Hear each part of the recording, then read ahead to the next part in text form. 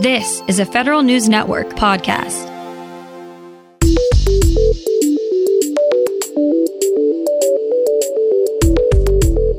Coming up on today's Federal Newscast, VA is dishing out COVID vaccines to employees of another agency.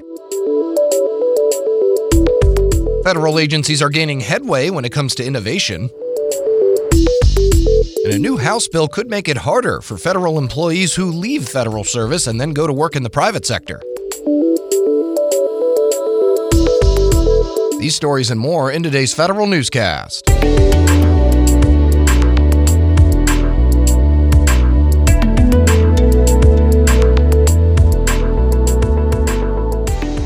Welcome to today's episode of the Federal Newscast. I'm Eric White.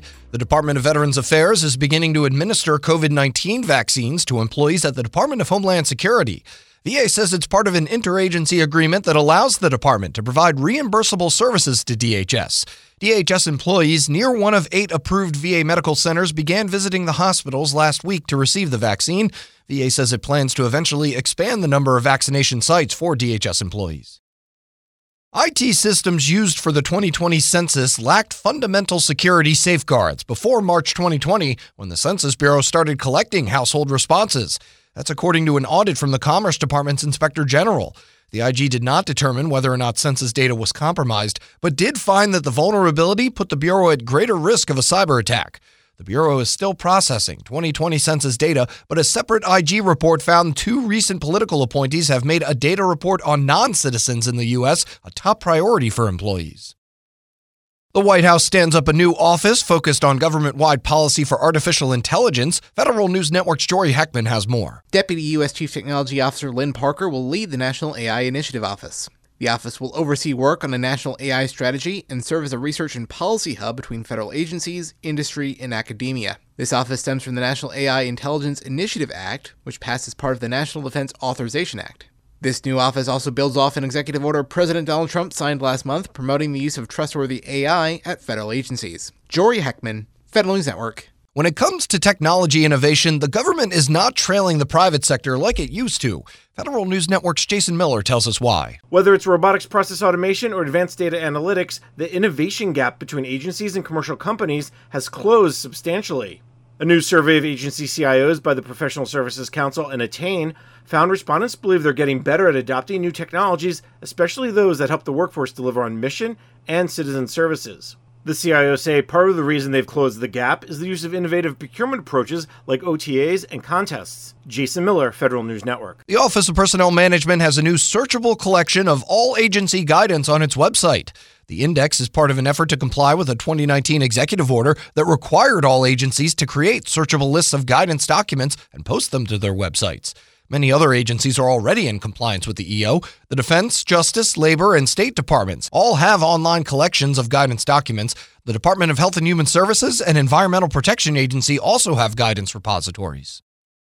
The Trump administration explains what's guiding some upcoming changes to an outdated security clearance process. More from Federal News Network's Nicola Grisco. The Office of Personnel Management is out with the new personnel vetting doctrine. It explains the philosophies behind a series of changes the administration is making to the suitability, credentialing, and security clearance process. Changes include allowing clearance holders to more easily go back and forth between government and the private sector, and communicating more regularly with employees and contractors about the status of their background investigations. Nicola Grisco, Federal News Network. 2 House lawmakers want to close what they call loopholes for senior government officials when they leave federal service for the private sector. Congresswoman Carolyn Maloney, the chairwoman of the Oversight and Reform Committee, and Congressman Jimmy Gomez introduced the Executive Branch Conflict of Interest Act and included it in a major reform bill called the For the People Act. The Conflict of Interest bill would address 4 areas of concern, including strengthening restrictions prohibiting former federal contracting officials from joining a private sector firm after participating in a contract award to that company. It would also prohibit senior government officials from lobbying the agencies they worked at for 2 years after they leave federal employment instead of the current 1-year rule. The office in charge of managing the Pentagon's budget gets a big new role in overseeing its business reforms. Federal News Network's Jared Serbu has details. It's the Pentagon's response to a congressional decision to eliminate DoD's chief management officer. The CMO functions dealing with business process improvement will mostly be reallocated to the DoD Comptroller, the office in charge of building and managing the Pentagon's more than $700 billion budget. The law that got rid of the CMO gave DoD a full year to decide on how to reallocate that office's previous responsibilities, but the outgoing administration decided to act within 11 days of the law's passage.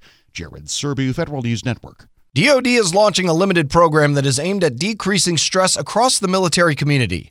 The My MilLife Guide will send text messages to those who sign up. The text messages will help users set small goals and complete them.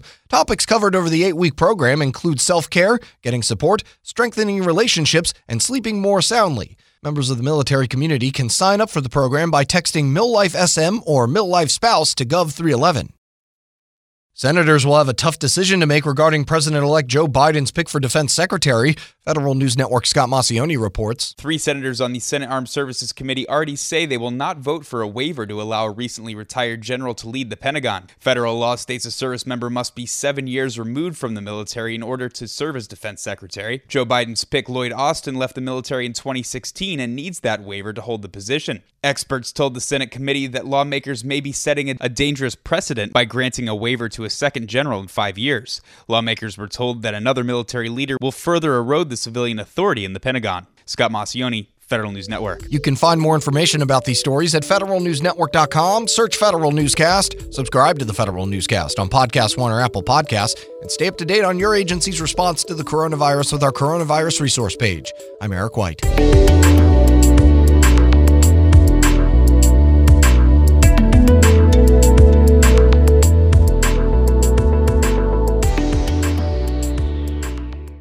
Whether it's Baker's Simple Truth Turkey or mac and cheese with Murray's English Cheddar or pie made with fresh Cosmic Crisp apples, there are many dishes we look forward to sharing during the holidays. And Baker's has all the fresh ingredients you need to turn today's holidays into tomorrow's memories. Baker's, fresh for everyone.